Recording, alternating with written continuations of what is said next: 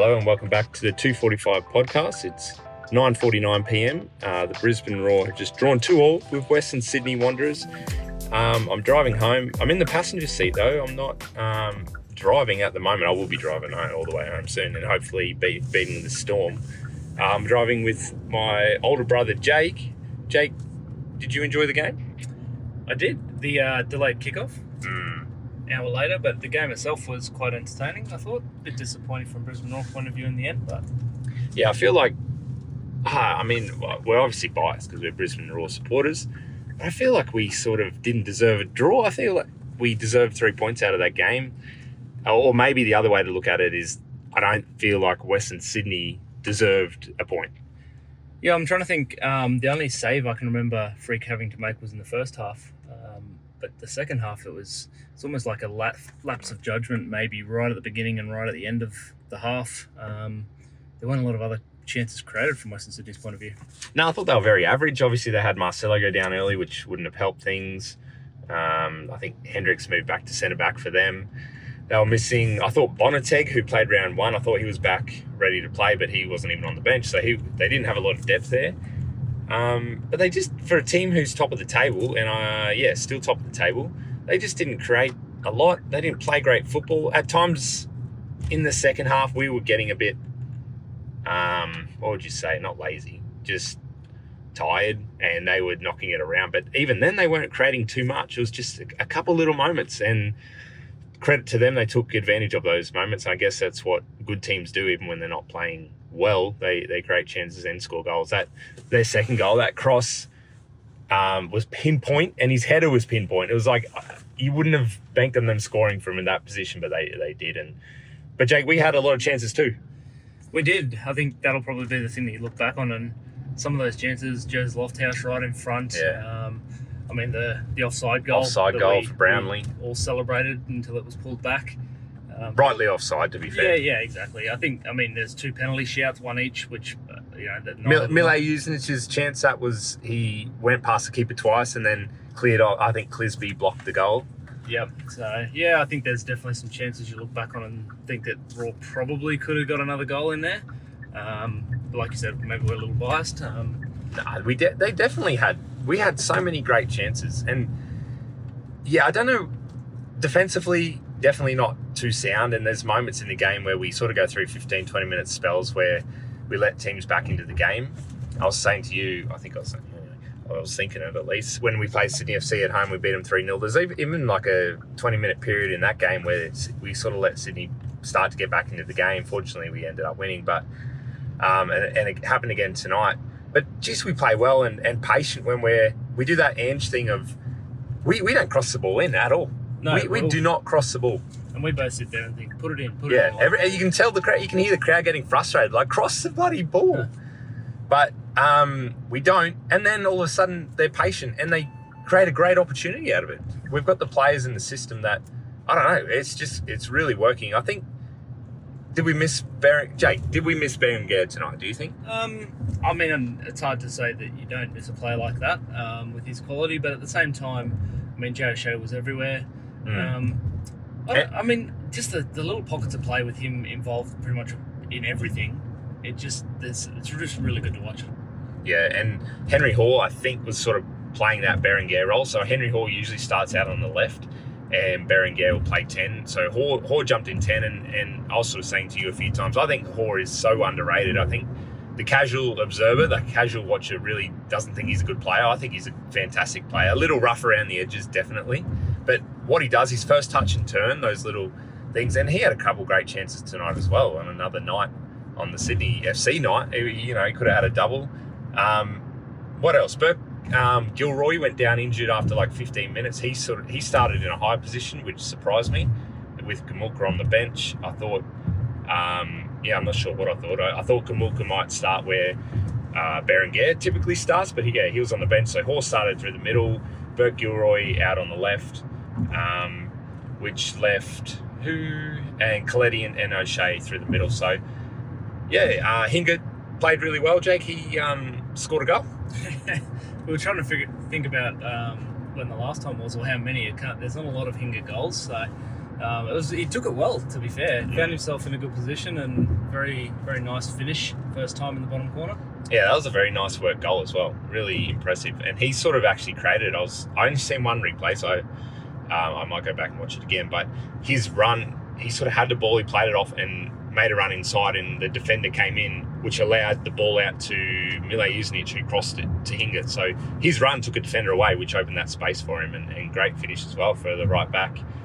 Burke Gilroy, great ball through, 1-2 pass goal sort of thing. There was Freak had the ball for a good, 30 seconds or something, and we're just patient playing it back to. And again, most teams would start to get maybe frustrated. What are we doing? But they just waited, and he passed the ball to Burke Gilroy, who turned and played a through ball to Mile Jusnic, who went through and scored. It's like, how easy was that? That is a coach killer, though, isn't it, for Rudan? Oh, it came from nothing. Yeah. He said 2 passes and it's up the other end in behind Clisby. And yeah, I mean, it was, like you say, the patience there. I mean, you start, most goalkeepers at that point start looking for the kind of back corners, not the long ball, but he didn't. And yeah, straight through the middle, straight in behind, and kind of came from nothing. But it was nice to see. What I like about this team is they're clearly playing to a system, and that system, Ross Aloisi clearly has expectations and rules and ways to play, and they're following it. And you can tell, because I think the biggest indication for me is the non-crossing thing. Like when it gets to those pockets where most teams would knock a ball in, and to be fair, sometimes we might, and we should, especially with Waddingham. Like, he's pretty tall timber in there. I don't really know how good he is at heading, but maybe just to change it up from time to time. But I think maybe while they're trying to embed a system of playing, they just do not cross the ball. They keep going back, even when there's like a really good opportunity to just Jay O'Shea to put his foot on it, put a curl cross in. They don't do it. They go back and they keep playing. So I really like that. I don't know about you, but for me, supporting a football team who has a way of playing is one of the most satisfying things. You watch other teams around the league, or just watch the roar of, the Moon years. While we weren't terrible, we never had it. What is Brisbane Roar under Warren Moon?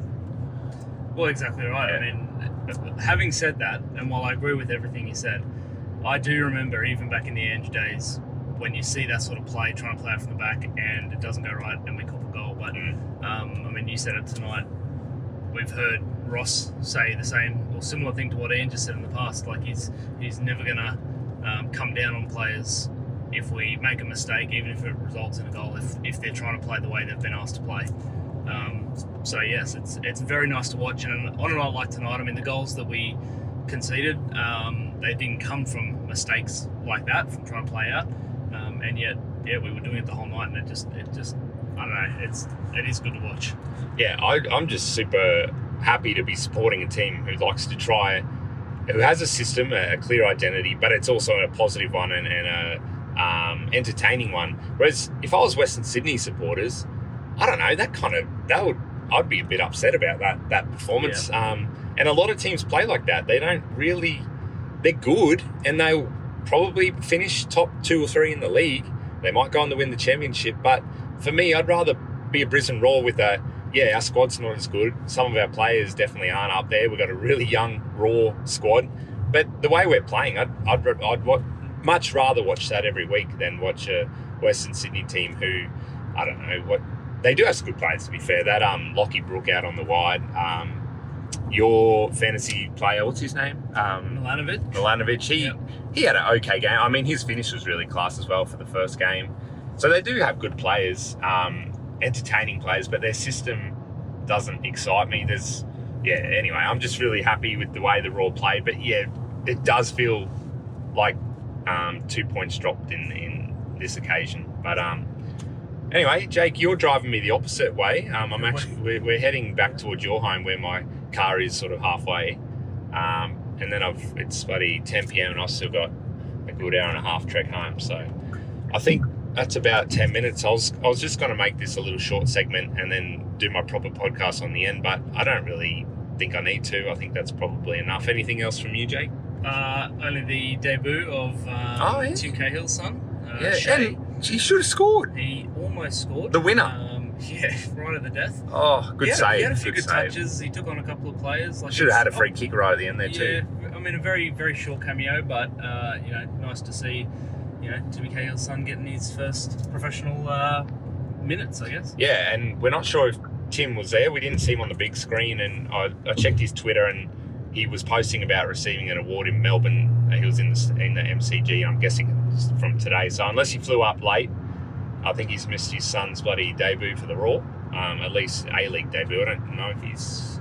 I don't think he's played yet, even FFA Cup. I think he was injured when he signed. So, yeah, that's awesome to see. Another youngster. I think he's 18. Yeah, I think so too. 18. And with Waddingham, he's 18 or 19. And Brownlee, he's a little menace up front. So the future is bright. It's good to have the good players around him. I think, going back to a question I asked you earlier, having a Berenguer in there just would have made things a little bit nicer. But I don't think we missed him too much. He definitely adds a lot of quality, but I'm glad to say that even having Hoare in there is also a benefit as well. It's just maybe then we miss Hoare out widers. But yeah, I think I like Hoare through the middle. Yeah, that'll do for the podcast. I don't even know who we've got next week. I haven't thought that far ahead. But enjoy the rest of the weekend A-League action, and I'll catch you the week after. Thanks, Jake. No problem. See ya.